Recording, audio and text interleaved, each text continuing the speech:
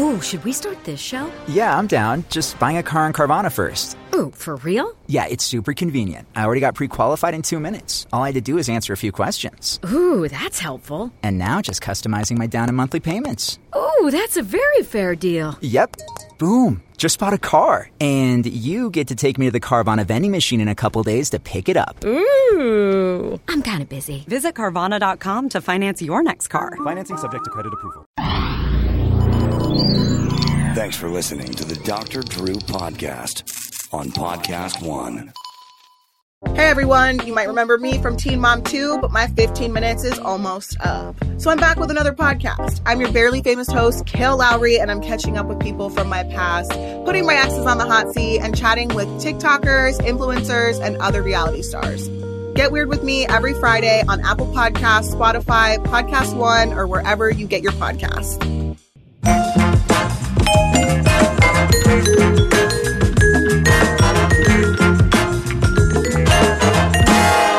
Hey everybody, welcome to Dr. Drew Podcast. Today we are just taking your calls. Every once in a while we like to just hear from you guys and answer questions. Old school, so we'll be doing that. I thought before we got to the phone zone, I would talk a little bit about my buddy Bob Saget and what happened to him. We now know that there was an intracranial bleed. I have lots of thoughts about this. One is it was a little odd to me that they didn't report that sooner, because you see intracranial bleeds right away at the time of the so-called gross dissection of the autopsy, and he had an autopsy very quickly. So I don't know why they did not report that right away. The other thing is, for a middle-aged man to hit his head hard enough to die subsequently of an intracranial bleed, and again, they didn't really specify whether it was a subdural or a parenchymal bleed or an epidural bleed. These are different kinds of bleeds and are associated with different intensities of head injury. But let's assume it was a epidural bleed. Well, let's not even make assumptions. Let's just say it was a bad enough head injury to cause a bleed of sufficient quantity to essentially squash his brain. That's how bleeds do that. They just kind of squash the brain, especially in the back of the head. They can get to the brainstem. They can cause what's called a herniation. In your brain, you have a very thick shelf that separates the top part of the brain from the lower part, which is the brainstem and the cerebellum. And if the pressure gets high on top, the brain literally pushes through that falx, it's called, F-A-L-X, and that squashes that's it. You're done right then. That's it. So I don't know if he herniated or not. That's also wasn't in the report. So there's a lot of stuff missing. But the thing that is most troubling to me is not that this happened, which is the sad part, because like if you look at – go watch Heather McDonald's video. She collapses on stage. She is unconscious before she hits the ground. She has a clear, sudden drop in her blood pressure, massive hypotension. A middle-aged woman and a middle-aged man like Saget, and apparently Chelsea Handler has had something like this too, though again, no details have been released on that. That does not happen to them. That does not happen, okay? They don't suddenly lose their blood pressure. I mean, if they were hiking in the desert for 2 days and had underlying cardiac pathology and jumped up suddenly from a lying position, maybe. But even those people, even that circumstance, people will typically kind of know they're falling and put their hands out to protect their head, or they do not go backwards like that. That kind of backwards is because the legs completely collapse because she, and in Bob's case, I'm sure, probably already unconscious. Well, Heather definitely unconscious. You can see it. So the question is, why is everyone dropping out all of a sudden? Now, something's going on, right? I'm going to sort of fill in the story on Bob. What I suspect happened was he was probably brushing his teeth or something at the bathroom and woke up on the floor. He didn't have any warning that he was going down. He lost consciousness. God knows how long he was down on the floor. And one of the things about head injury is it's disorienting, and you're fatigued. I mean, you're exhausted. You've been hit over the head and rendered unconscious. Your next move is not to walk out to the lobby and go, I need an ambulance. You might go to your phone, but it's not uncommon for people to go, I don't know what happened. Let me lay down for a second. And unfortunately, that's enough to have trouble. You know how people always say, if you've had a concussion, they wake you up all the time to make sure you're okay. This is that circumstance. So there was nobody there to wake him up or to see if he woke up and all of the above. As you see with Heather McDonald, she ended up in the hospital in the ICU because they had to monitor her carefully for further accumulation. She also had bleeding. She had a skull fracture and a bleed, much like Bob. And they had to monitor her to make sure that blood doesn't accumulate, because if it does, they have to go in and surgically remove it with what's called a burr hole. So there's a lot going on here. And let me preface my next statement by saying any speculation about the relationship with vaccine therapy and boosters in particular should not discourage you from getting boosters and vaccines. You should follow the data. We know to be clear that if you're vaccinated, you're like 70 times less likely to be hospitalized. I can assure you from my personal experience, I've seen some nasty vaccine reactions, lots of them, still worth it.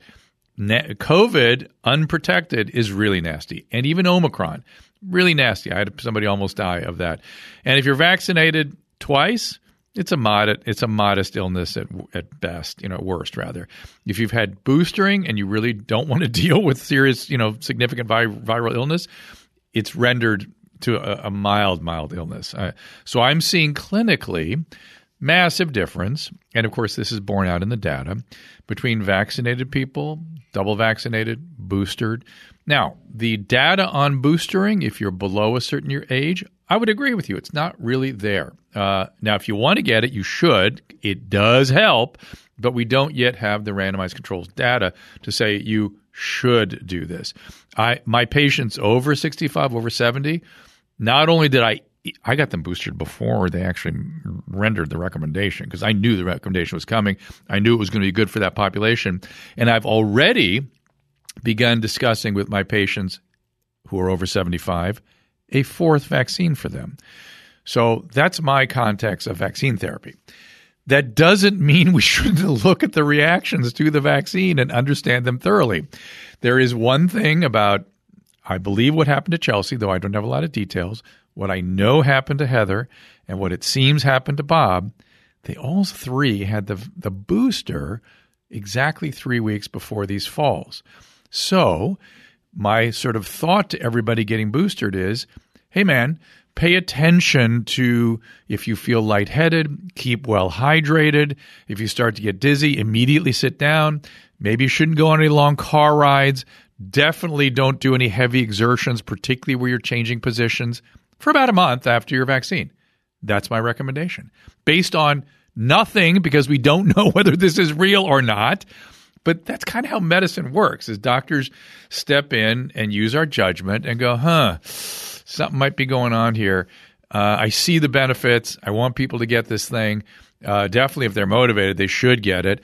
But here's my recommendation to you. Pay attention. Pay attention, you guys, that if you're getting boosted, something might be going on in middle-aged folks, male and female.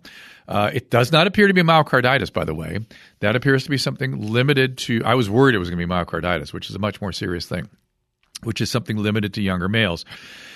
And then boostering in younger males, again, this is a controversial topic in the science. Follow Dr. Vinay Prasad on Twitter at vprasadmd.mph.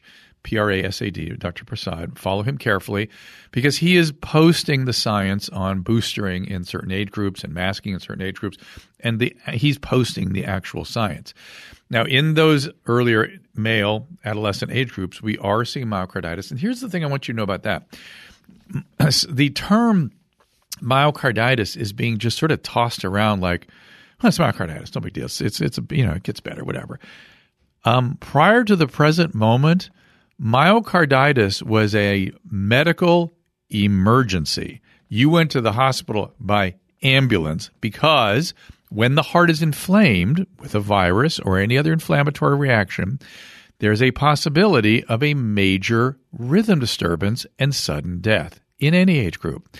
And So what we do, we take myocarditis, put them in the hospital, put them on a monitor immediately and watch them. So if they developed any rhythm disturbances, you intervened and get through this.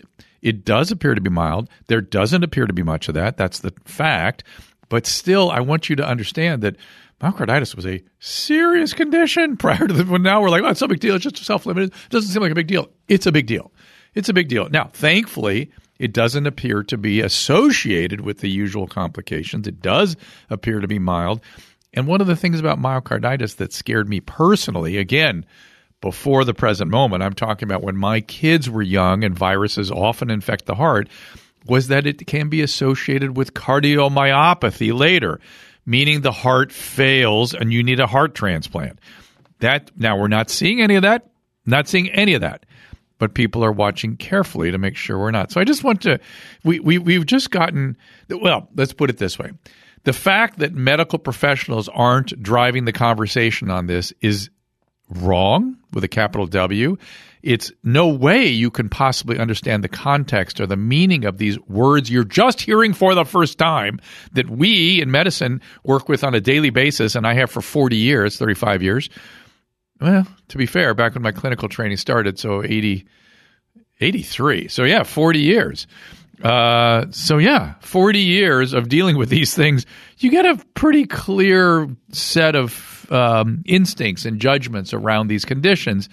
And this is a new context, and it's probably a new syndrome meaning not a diagnosis, but a constellation of features around a diagnosis oftentimes. No way you could understand that. You just learned how to say the word ivermectin. You just learned how to say the word hydroxychloroquine. You just heard about this thing called myocarditis. You shouldn't know everything there is to know about that. I've been seeing myocarditis my entire career. I've been using those other two medications, which I can't repeat because I'll get canceled, for 40 years, particularly my lupus patients. And by the way, in immigrants, we are required to give ivermectin to immigrants from certain countries as soon as they hit our soil. They get a course of ivermectin because of the high incidence of what I call platyhelminths, of ascaris infections, that sort of thing. So there you go. Matt, that's my rant for the day. Did that all cover the territory? Did that make sense? Did I say anything that felt like it needed further clarification? I think you did good. If you want to sing the Full House theme song, I think fans might appreciate that. No. A thrilling tribute. And Bob and I shared, people don't know this fact, we shared a very intimate phenomenon in which we both played the Olsen twins' father. I played it in their movie. He played it in the Full House television program. You didn't know that, Gary? I knew it, but the fact that you just drew that correlation is fantastic. He and I would talk about it. It's funny. It was like, we both had affection for MK, Mary-Kate and Ashley. I was appreciative to have the opportunity. Funny footage from that film came up recently. I was looking at it. It wasn't bad. I mean, at least what I had with the girls. I don't say the movie wasn't bad. I'm saying my moments weren't bad with them. No, you were good. I do really sincerely hope that is a Jeopardy question 5 years from now. Who play what two luminaries? Oh my God, that's so crazy. So all right. So Gary, did that all? Could you follow me? Was I too long-winded and verbose? I really wanted to make sure I covered it. Because people take stuff out of context. I see what's happened to Joe Rogan. It's what's happened to me in the past.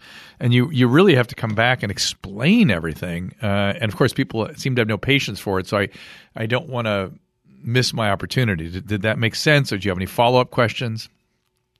I did not find that too verbose. You're clearly passionate about this, and rightfully so, knowing you very well, you care deeply for people and you want to get this information out correctly.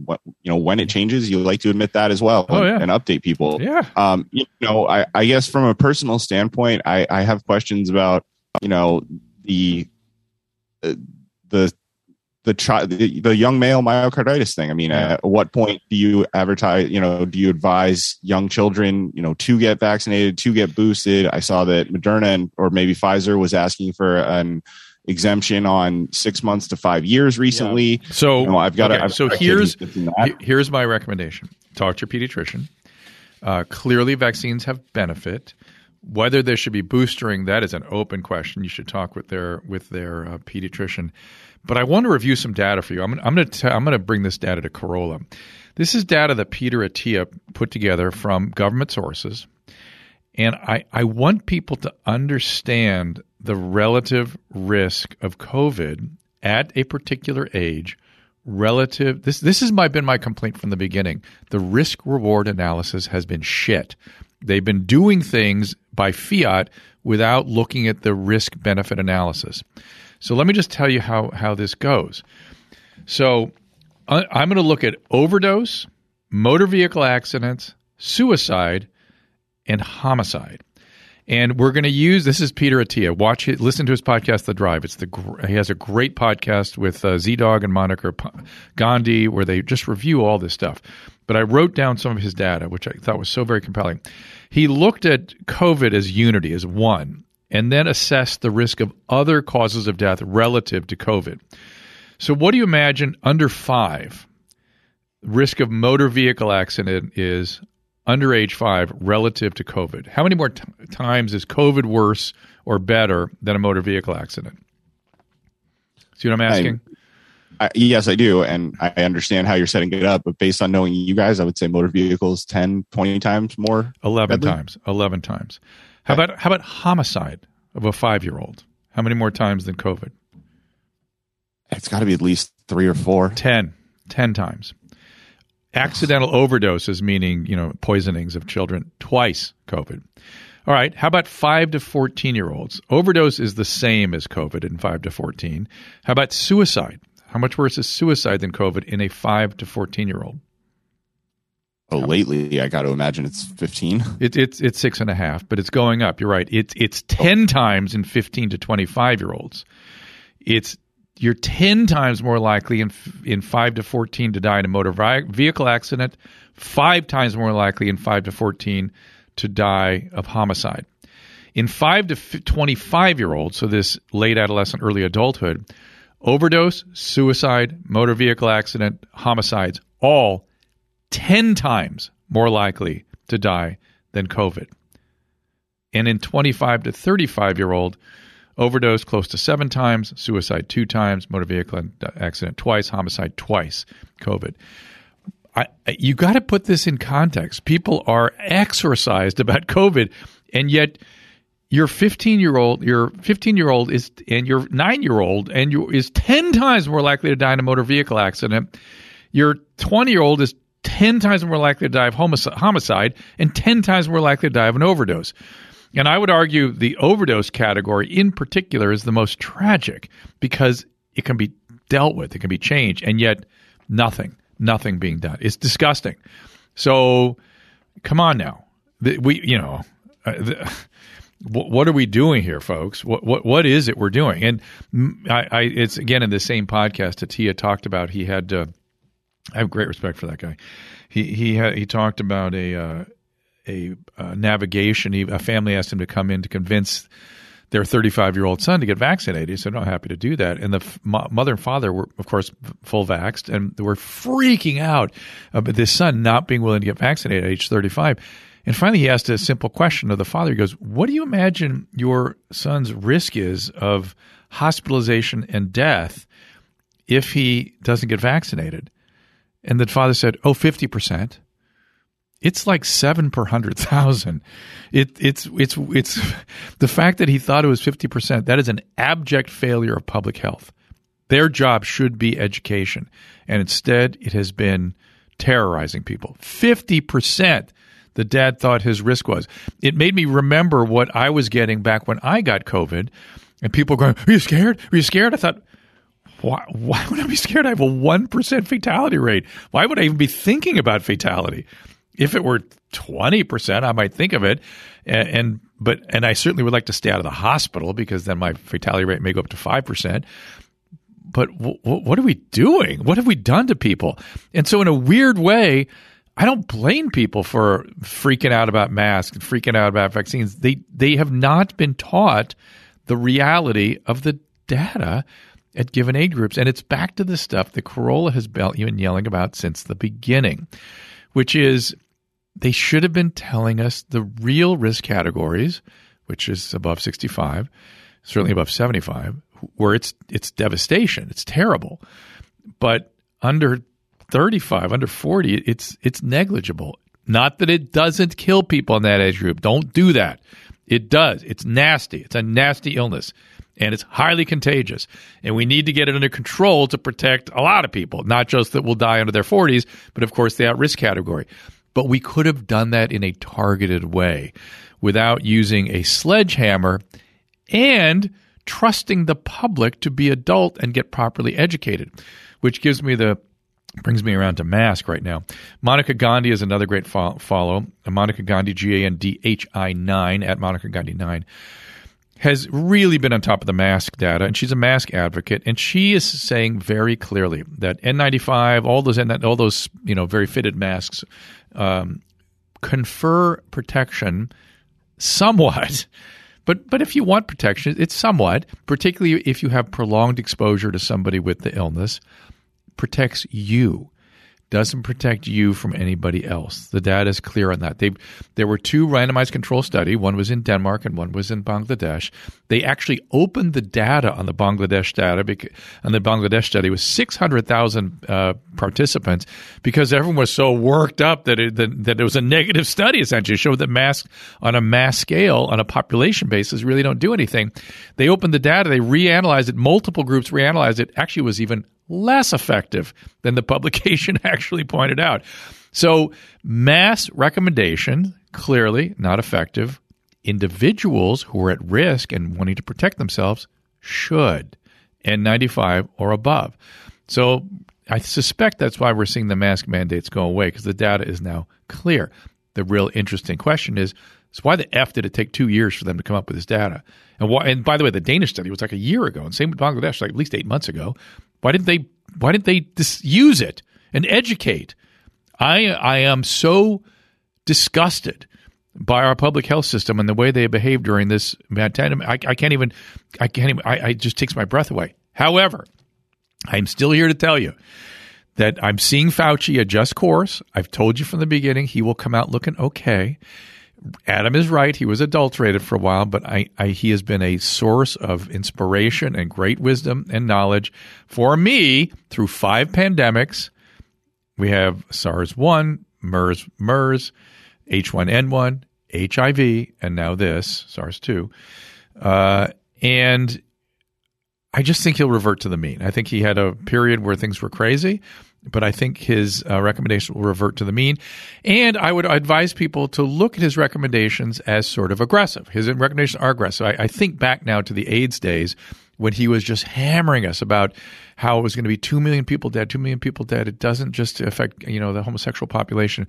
And so we marched out as good soldiers, and we scared the shit out of everybody who were heterosexual, and then congratulated ourselves afterwards for not allowing HIV to break out significantly amongst heterosexuals. And people have feelings about that now, and I don't blame them. But we pointed at Africa and said, look, it broke out there in heterosexual populations. It could have happened here. We made a big deal about it. But by the way, we did not shame anybody. We did not blame anybody. We used stories and telling stories about the people who were dying of this thing. And let's remind ourselves, while this disease has a 0.0001 death rate in, say, a 25-year-old, HIV had a 100%. Orders and orders and orders of magnitude more lethal, 100% fatal. And I, as a 3rd and 4th year medical student at the time, was telling people that they were going to die every day, that they had 6 months to live. And there was nothing we could do about it. It was a horrible, horrible, horrible time. And there are very few people left available now to tell the tale. But we learned how to change behavior. And again, it was with narratives, relatable sources, music, humor, stories, not shaming and proclaiming from on high. That never ever has worked, never will work. So the mallet the public health used and the fact that they didn't educate properly is an abject failure. And we will look back on this. It will take a long time for people to get honest about it because everyone's worked up about it. But it will look terrible in retrospect. So that is my sort of setting the record straight on a number of topics. Thank you all for listening. Let me go to some calls. Don't underestimate the growth in the job market this year. Instead, make this your best year ever by sourcing top-level candidates with ladders. That's right. During COVID, lots of companies paused their search for hiring, and that has changed. Now hiring managers and recruiters are competing for candidates on the same job posting on websites. You posted your management position on the usual job posting websites. You detailed the job, experience, education, and you still got buried under resumes from entry-level applicants. Ladders isn't for the masses. The Ladders is where smart recruiters are hiring, and hiring managers find superior, expertly screened candidates to fill $100,000 to $500,000 positions. On average, Ladders job seekers have 15 years experience, and most have a bachelor's or master's degree. Ladder saves you time with the tap-to-call, one-click contact, unlimited resume downloads, and advanced features that separate active, ready-to-hire candidates from those just shopping. Save time and effort, step up your search to the Ladders, and target professionals that meet your specs the first time. Visit theladders.com, ladders like you climb a ladder, Ladders. Visit theladders.com/podcast. Visit theladders.com/Drew. That is theladders.com/Drew. Bull and Branch, you know I sleep on these streets every night. I love them. Gosh, how did we first get introduced to them? I don't even remember, but once we found them, we were in love. Bull and Branch makes not just the softest organic sheets on the market, they get better with every wash. And comfort isn't the only standard. They only use 100% sustainable raw material. And as the first fair trade certified manufacturer of linen, you can feel as good about your Bull and Branch sheets as they feel against your skin. Of course, they have buttery soft, lightweight, organic cotton, and classic satin weave for sheets. Not too hot, not too cool. Made to the highest standards. There's nothing worse than fitted sheets that don't fit. But with Bull and Branch, they offer 17-inch deep-fitted sheets and labeled sides to help you make your bed beautifully every time. And best of all, Bull and Branch gives you a fair price, plus a 30-day risk-free guarantee with free shipping and returns. Experience the best sheets you've ever felt with bowlandbranch.com. Get 15% off your first set of sheets when you use promo code Dr. Drew, DRDREW, at checkout. That's Boll and Branch, BOLLAN, branch, like the branch of a tree, bowlandbranch.com. Use promo code Drew. BetterHelp, they are fighting to end stigma. This podcast is sponsored by BetterHelp Online Therapy. And look, the fact that we treat other parts of our body different than the brain is just positively bizarre to me. And now people are getting used to using electronic media to access mental health services, and BetterHelp has been leading the way. BetterHelp is customized online therapy, offers video, phone, even live chat sessions with your therapist. You don't have to see anyone on camera if you don't want to.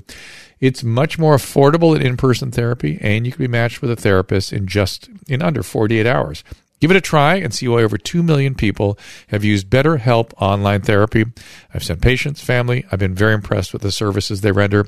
And the Dr. Drew podcast listeners get 10% off their first month at betterhelp.com/Drew. That is better, HELP.com/Drew.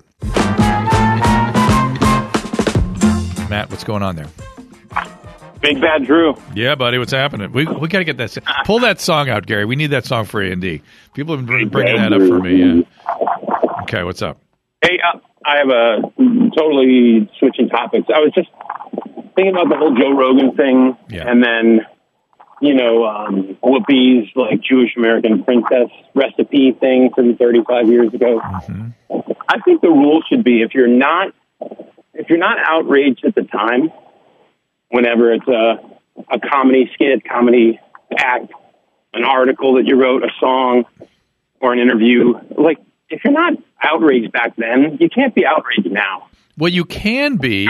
I think you can be, Matt, but you can at least give the person a chance to respond. To go, you know what? At that point, I did not understand some of these things, or it wasn't clear. You may not see it now. Like, for instance,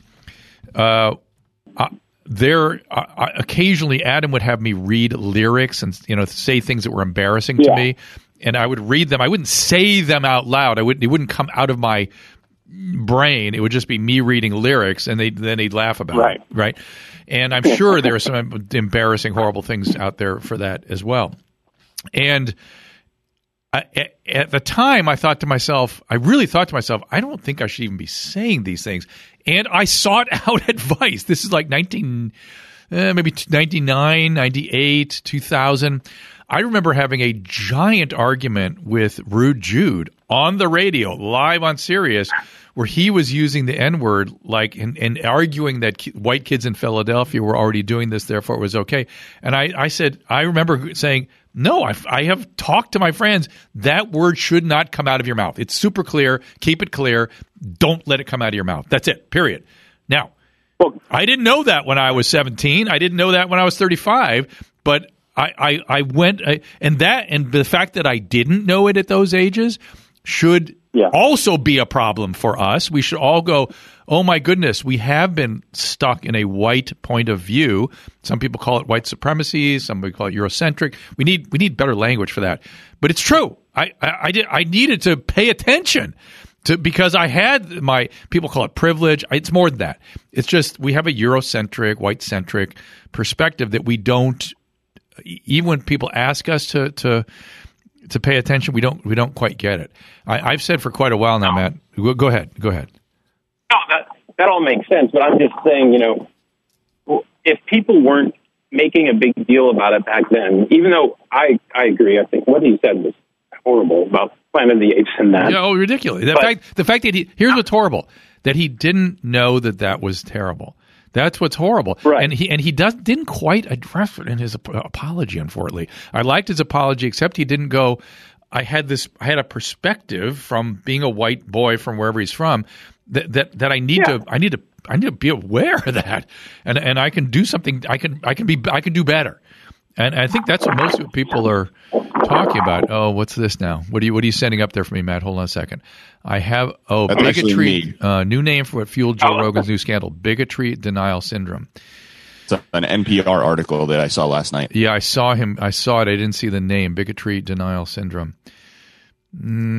God, see, that's inflammatory. It's inflammatory to call it that. What's that? Go ahead. If it's. Can we just not use the word anymore? Yes, it shouldn't be okay for one group to say a word. Well, that's a conversation. I think it's just easy for the rest of us just to go just radioactive. Just don't use it. And that's what people are asking to do that. So what's wrong with that? Fine. For now, whatever. That's radioactive. I don't use it. That's been 20 years for me. I've known that to be true, but I didn't know it before. I did not know it. Listen, here, my background is. When I was an adolescent, loved Richard Pryor and would repeat his routines from memory. You don't think the N-word was part of that then? And I did not realize what that meant, that me appropriating his humor, using his language was all no. Now, by the way, a lot of people did that at the time, and a bunch of comedians built careers off it too. So weird, right? Yeah. So it's all history. History's evolving. We're evolving. I actually agree with you. I agree with you that we shouldn't judge the past from the present moment, but we should talk about it. I have no problem with that. Yeah, we can talk about it, but just as he shouldn't be, cast. No, there should be no. Listen, I am against cancellation. And neither should Whoopi for doing the same thing. 35 years ago. Absolutely agreed. And not just 35 years ago. What she said about the Holocaust, we should all go, wow, how did she ever get that idea? Let's talk about it and see if we can, rather than going up dead to me. No, what is that? And by the way, the dead to me thing, the guillotines. That's just the present moment, which I've been saying for 2 years, which is eventually everyone goes on the guillotine. It will not miss anyone. So please don't think that because you're on the right side of things or the good guys that you will be missed. Look, just study French Revolution. Everyone goes on the guillotine. Matt, thanks for the call. Appreciate it very, very much. Gary, what do you think about that bigotry denial syndrome? How do you react to that? I wasn't a huge fan of it. I think that it's a little bit. I think it's a description of what this is, but to label it that is again just being inflammatory against. Why I don't like white supremacy. We need a language, and that's not it yet. It's more. It is a kind of denial. It is a kind of denial, but it's not. It's not bigotry denial because bigotry is the outcome of the denial. You know what I mean? It's not denying your bigotry. It's denying your perspective that results in bigotry. And I don't know. We got to think about it. I don't know how to name it, but I agree. There's probably a better name. Dan, what's going on? Hey, Dr. Drew, how are you? I'm good, man. What's happening? How's the lovely state of? I love the Dakotas. I've been up there a number of times, and they're just wonderful, wonderful states. Are you in Rapid City? Isn't that South Dakota? Yeah. I live on the eastern side of the state in Sioux Falls, so it's the biggest city in South Dakota, and Rapid City is the second biggest. But the west side of the state is way more beautiful than the right side of the state, that's for sure. Yeah, but it's a nice, interesting, diverse landscape. So, what's up? Oh, sorry, I may have lost you there. There you go. What's going on? So I had a question about miscarriages. So my wife and I have tried to get pregnant twice. The first time she had an ectopic pregnancy. We went into the doctor about a month after we found out. She did an ultrasound, and she said that things didn't look normal, and that's all we really got. And then we came back in a couple weeks later, and she said this isn't going to be a viable pregnancy. Had the first miscarriage. Tried about a year and a half later. Found out she was pregnant. About 6 or 7 days later, my wife started getting her period, a pretty severe period, and that was just a couple weeks ago. So another miscarriage. We've got a doctor's appointment in a couple weeks to try to figure out what the next steps are and what's wrong. But any advice? My wife's kind of freaking out. Yeah, now that she's had 2 miscarriages in a row. I understand. Any thoughts or advice? Yes. Understand women are very deeply, profoundly affected by these experiences. So your first order of business, it's way beyond anything we as men really even understand. So that you need to take that position. Like I see what this does to you. I understand. I'm here to support you, and don't try to solve anything. Just be very supportive. So there's that. And let me understand. She had 1 ectopic. Is that right? Yes. 1 ectopic, and then 2 first trimester miscarriages, right? Just 1 first trimester miscarriage, sorry. This just happened where we haven't had an ultrasound. We just found out. We haven't even been to the doctor. This was just like last week. So, 1 ectopic and then 1 other miscarriage. Didn't you say there was another one where there was a non-viable something going on? No, sorry, I may have misspoke. 1 ectopic, and then a year later we tried, and that was this current miscarriage. Okay. All right. So the first trimester, miscarriages are very common, right? So that may or may not have anything to do with anything. The ectopic, they may need to sort of do something called a hysterosalpingogram, where they check her tube patency and function. Has she ever had a procedure like that? I don't think so, no. Yeah, so that's probably in her future to make sure part of the problem isn't sort of getting the fetus to the uterus. The other thing is you really how old are you now? You're 33. How old is she? I'm 33, and she is 28. All right, so you have a little time on your hands, but I would hasten fertility evaluation. I wouldn't rush to it. Let's see what are you seeing a fertility specialist or just kind of an obstetrician? We were meeting with the OBGYN first, I think, or the pregnancy doctor first, but we haven't seen fertility specialists yet. So my bet is the OBGYN will do a certain amount of workup. He or she will tell you to go try a few things. They'll sort of make some adjustments and give you a few months more of trial before they send you to a fertility specialist. That's my bet. Now, if they tell you to see a fertility specialist, by all means do it, because there's something in their head. They're thinking they may want you to get genetically tested, and I don't know, how early they want to do that. And by the way, the gynecologist, this obstetrician may be able to do it him or herself, but you want to make sure there's not some inborn genetic error that's causing these early demises that you'd want to know about. You'd want to know about, particularly if you're going to bring a fetus to, full term with an inborn error of some type. You want to kind of be prepared, testing for this. So again, one hand, there are sort of several issues. One is tube function. Are her tubes working right?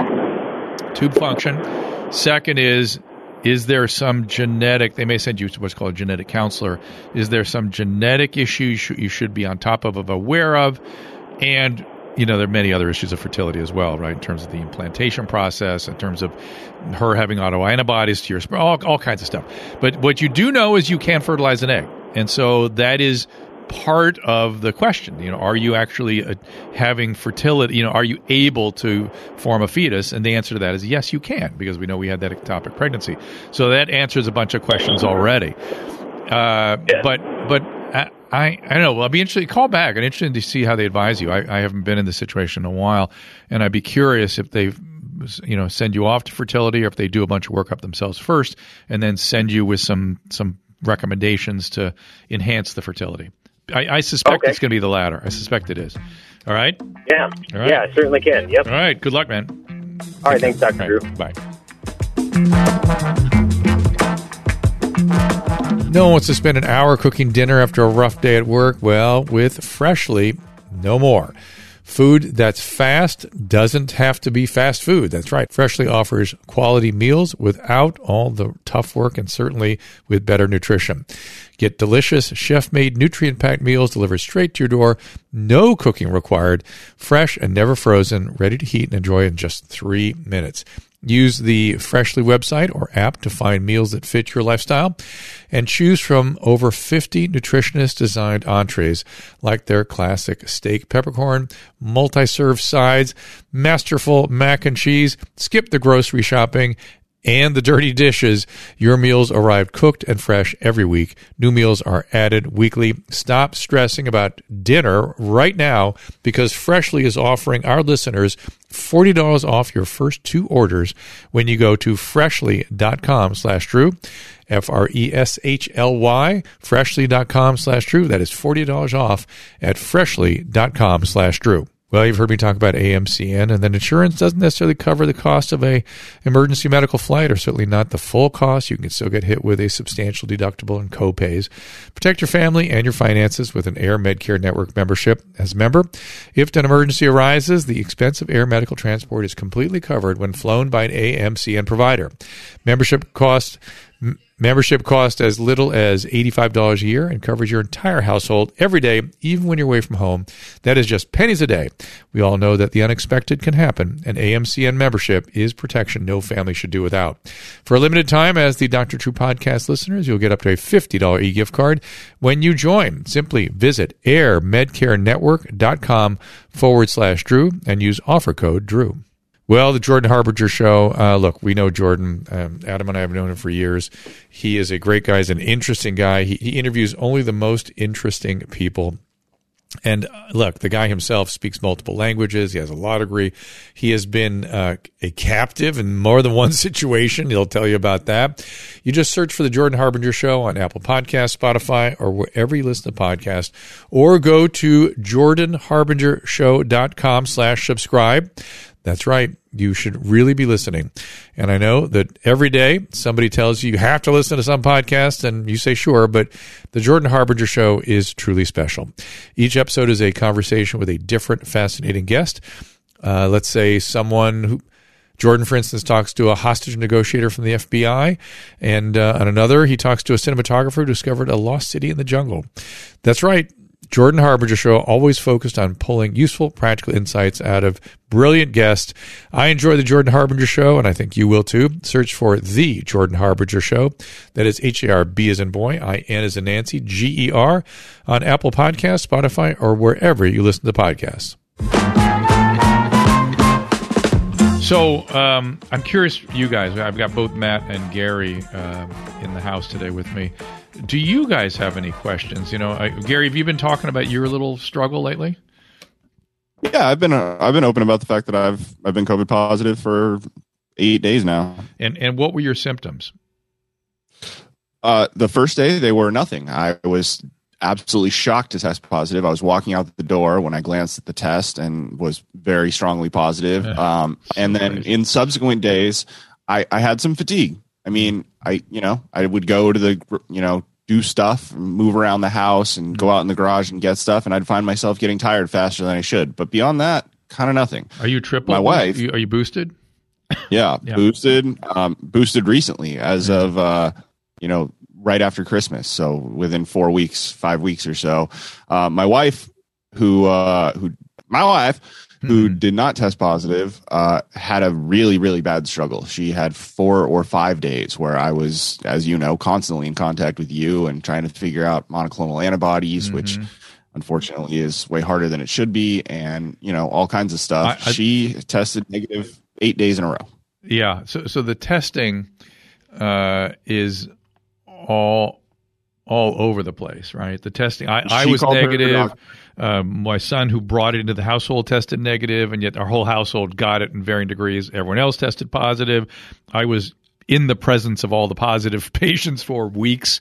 Did not get another illness, so I had it before the Omicron. The testing is all over the place with Omicron. You can test negative. You can test positive at the beginning and not later. You can test positive negative at the beginning and positive later.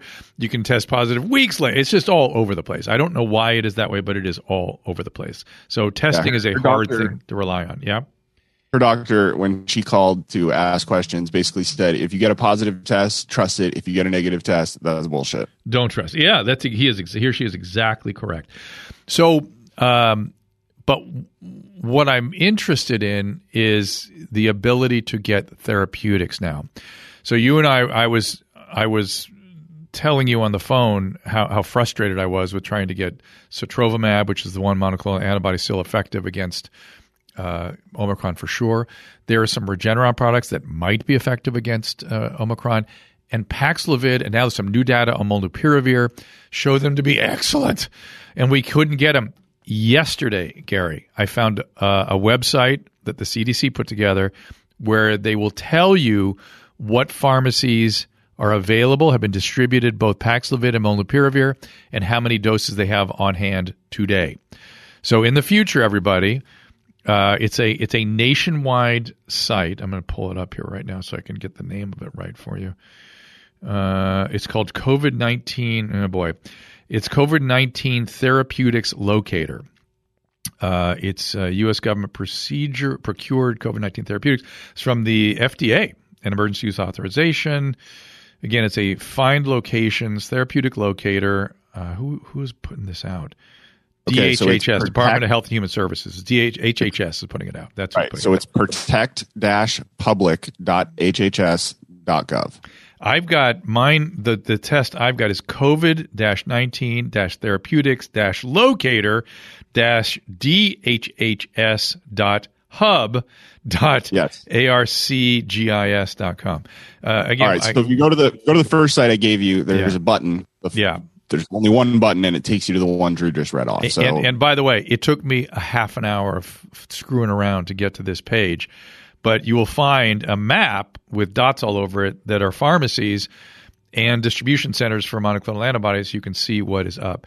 I've been complaining about this for weeks and months, and again, I'm full of gratitude when our government or our HHS or our FDA or our CDC does the right thing. I am filled with gratitude that the HHS has put this together. Thank you. Where the fuck was it 3 weeks ago when I had a patient that was dying? But okay, or 2 months ago, whatever it was. But thank you for putting it together. I'm filled with gratitude, and hopefully the distribution will intensify. But know that these antivirals will be are extremely effective. If you have moderate illness, molnupiravir may be the best choice for you. If you have moderate to severe with risk of progression, definitely Paxlovid. Whether you need a monoclonal antibody also is an interesting question. Harder to get, but these things are out there. So, all right. I'm seeing a headline where Richard Pryor's daughter is in the headlines now, and people saying Rain Pryor says he'd be shocked by racism today. Have we gone backwards? Yeah. So I think it's not we've gone backwards. Drew, I think we've uncovered a bunch of stuff. Yeah. What's up? Agree. But just back to the previous topic. Is our Paxlovid and molnupiravir, however you say it, are those therapies that are going to be available to people who have not tested positive? Because that was kind of the issue I was running into with my wife. I don't know the answer to that. You're probably going to have to go pharmacy by pharmacy. I'm sure people will lie about it. So what the hell? I don't know why they typically want test positive. I would argue, I'm not saying it's time for civil disobedience. I'm saying that, as we've discussed already, the test is all over the place, so a negative test doesn't mean very much. If somebody has significant risk of progression in an opinion of a physician, they need therapeutics, period. And these look like very safe medications so far. And let's say you're treating another virus that's progressing so fast that you worry someone's going into the hospital. How bad are you going to miss the mark with molnupiravir or Paxlovid? So anyway, whatever. I will give slight props to the doctor that helped my wife. She on day 3 or 4 said, maybe this isn't COVID. I'd like to have an antibiotic, and that doctor said, sure, no problem. Why not as a stopgap? Let's just be safe. Drew, one thing I wanted to jump in with real fast, just because of how much we've been talking about scientific data today. I want to point out that this is recorded February 10th, 2022. Okay. It may come out in a week or two, but I just want to cover it. Be careful that things change, and I'm ready to change. I'm ready to change my impressions based on currently available wisdom. But if your wife had been 55 or greater, I would have approached her very differently than we did, because the overwhelming probability is she's going to be fine. So it's overwhelming. So it gives us lots of room to kind of wait it out and just kind of, she's going to be fine kind of thing. Okay. Yeah, it was very reassuring having you there, and it was enlightening to me when you finally called me and I said, I think it's breaking, and you just went, okay, and we're done. It was like, I'm not calling you again for the next few days, probably. We'll be in touch, because that tells you everything you need to know. First of all, that the direction is going in the right direction, and it's the context. It's a young, healthy woman, young. Yeah, but and it's like, I'm saying your reaction of that, I was like, oh, okay, well then we're good. It just changed my whole outset too. Okay. So it was, it makes you nervous. It's a nasty illness. It's really nasty, and it can go bad in rare cases. And you don't want to be a rare case. So, but it's very, very, very, very unlikely. All right, I got one more call. Oh, geez, I'm almost out of time. Right? Wow, my goodness. Ken, question. Go ahead. Yeah. Hey. Good morning. Yeah. Hey. Doctor. Hey, it's good to get a hold of you. You as well. Hey, do you see the question up there? It's kind of off the cuff, kind of a fun topic. I thought I was going to talk with you and Adam, but have you ever heard the term SONES? No. Is it like hobo power? Well, it's sound. Oh, interesting. And I've never heard of this, and the reason I got it is I'm buying a fart fan because I'm replacing an old fan that bit the dust. And it said on the box, 4 sones. It's so interesting. Is that short, or that sound for an acronym or something? No, it's actually meant for it's a derivative of the word sound. Weird. And it's related to phone. I had to Google it. You see all that stuff. Wow. Anyway, that's what it was. I was wondering if I'm getting a 4 sones, and that's loud enough to cover your personal issues, but it's not hoity-toity enough to be the high-dollar fan. But I do have an actual prescription question for you. Hold on. It's for 10 hobo power. So go ahead. What's the actual? Here's the actual medical question. Yeah. I got a meeting checkup on Monday, so this is perfect timing. Yeah. I used to take fenofibrate for high triglycerides. My high triglycerides are like over 1,000. Yeah. So they had me on fenofibrate, 54 milligrams, for a couple years.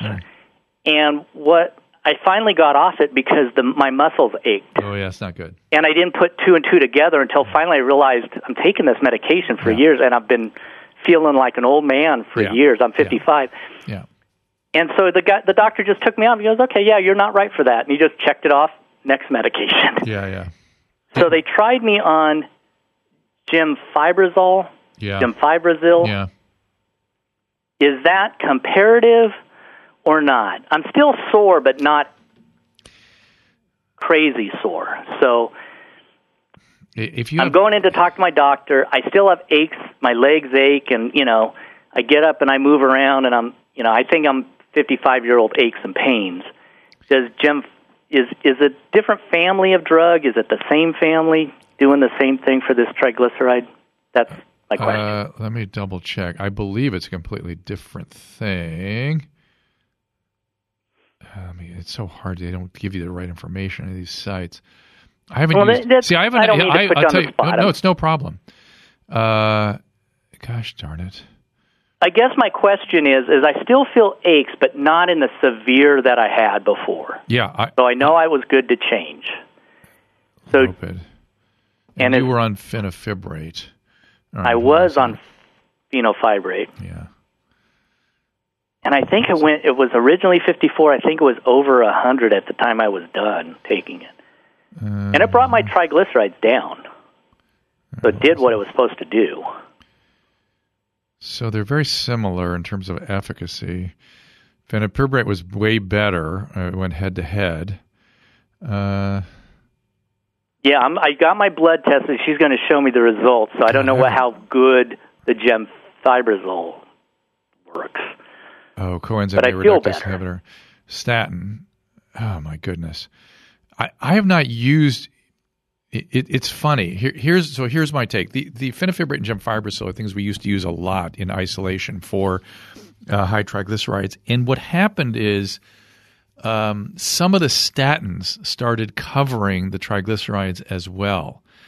Okay. And so atorvastatin, for instance, particularly is one that we just started using, and it seemed to take care of that problem. So we didn't need so much to isolate it. Also, high triglyceride, low HDL is associated, now this is controversial, but with hyperinsulinemia and insulin resistance. And there is a group of people out there, I'm not recommending this, but I was going to educate you about this, who suggest that cutting out carbohydrates may have a significant effect on this metabolism as well. And the other thing is to make sure, hypertriglyceridemia can have a underlying cause, pancreatic disease, all kinds of stuff. And so you should be asking, is there something workup we should be doing to see why my triglycerides are so elevated? And muscle pain from statin or these other, gemfibrozole, that's not a good thing. You really should be thinking about adjusting course if you can to find something that works. Well, the fenofibrate, it was a night and day. I got off it within 5 days. I was a new man. Yeah, so I was like, holy cow. I get it. The only reason is I did some research. The doctor never really followed up. Well, we don't think about that one as causing the muscle aches as so much as the statins, which very commonly do that. So you're kind of in a weird situation. And there's another medicine called Vytorin, which attacks both the production of cholesterol and the absorption of cholesterol. And in my experience, and this is just anecdotal, with a low-carbohydrate diet, that combo really has a rather powerful effect. Again, your particular physiology has to be kind of nailed down and addressed. It's not like we have one size fits all, particularly with hypertriglyceridemia as the primary issue. So yeah, that was my well. The other thing is I had a heart valve changed out. I called you guys a few years ago. So that's what started all this. Once they start looking at you, you become a lab rat. Well, not a lab rat. They're doing what they're supposed to do. They treat no. you appropriately. I'm not complaining. Yeah, it's just that. But my surgeon told me, he said, your high triglycerides, I've seen it in guys like you that have valve issues. Oh, isn't that interesting? And he just made an off-the-cuff, he didn't put too much take in it, but he was changing my heart valve out. So you may want to go back to them or email them or something, because the question is, did he mean that the valve problem was causing the triglyceride issue, or people with high triglycerides get valve problems? I suspect it's the latter. I didn't go into it with him. He kind of just said, guys like you, and I was in my early 50s when I had the valve replaced. I had a tricuspid. I was born with a bicuspid that should have been a tricuspid. It was the aortic valve, and they changed out the root, and then they put in a pace. They did the whole thing. Yep. I'm a $50 million man kind of thing. Good for you, man. So again, I'm being very vague because this is kind of an unclear situation until there's a lot more information out. But thank you for the call, Ken. I got to wrap this thing up. I'm way over time, and thank you all for being here. We appreciate you calling in, Gary, Matt. Thank you for participating here today, and I will talk to you all next time. For calling times and topics, follow the show on Twitter at Dr. Drew Podcast. That's DRDREW Podcast. The music from today's episode can be found on the swinging sounds of the Dr. Drew Podcast, now available on iTunes. And while you're there, don't forget to rate the show.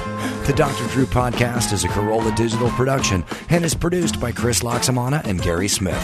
For more information, go to drdrew.com. All conversation and information exchanged during the participation in the Dr. Drew Podcast is intended for educational and entertainment purposes only. Do not confuse this with treatment or medical advice or direction. Nothing on these podcasts supplement or supersede the relationship and direction of your medical caretakers. Although Dr. Drew is a licensed physician with specialty board certifications by the American Board of Internal Medicine and the American Board of Addiction Medicine, he is not functioning as a physician in this environment. The same applies to any professionals who may appear on the podcast or drdrew.com.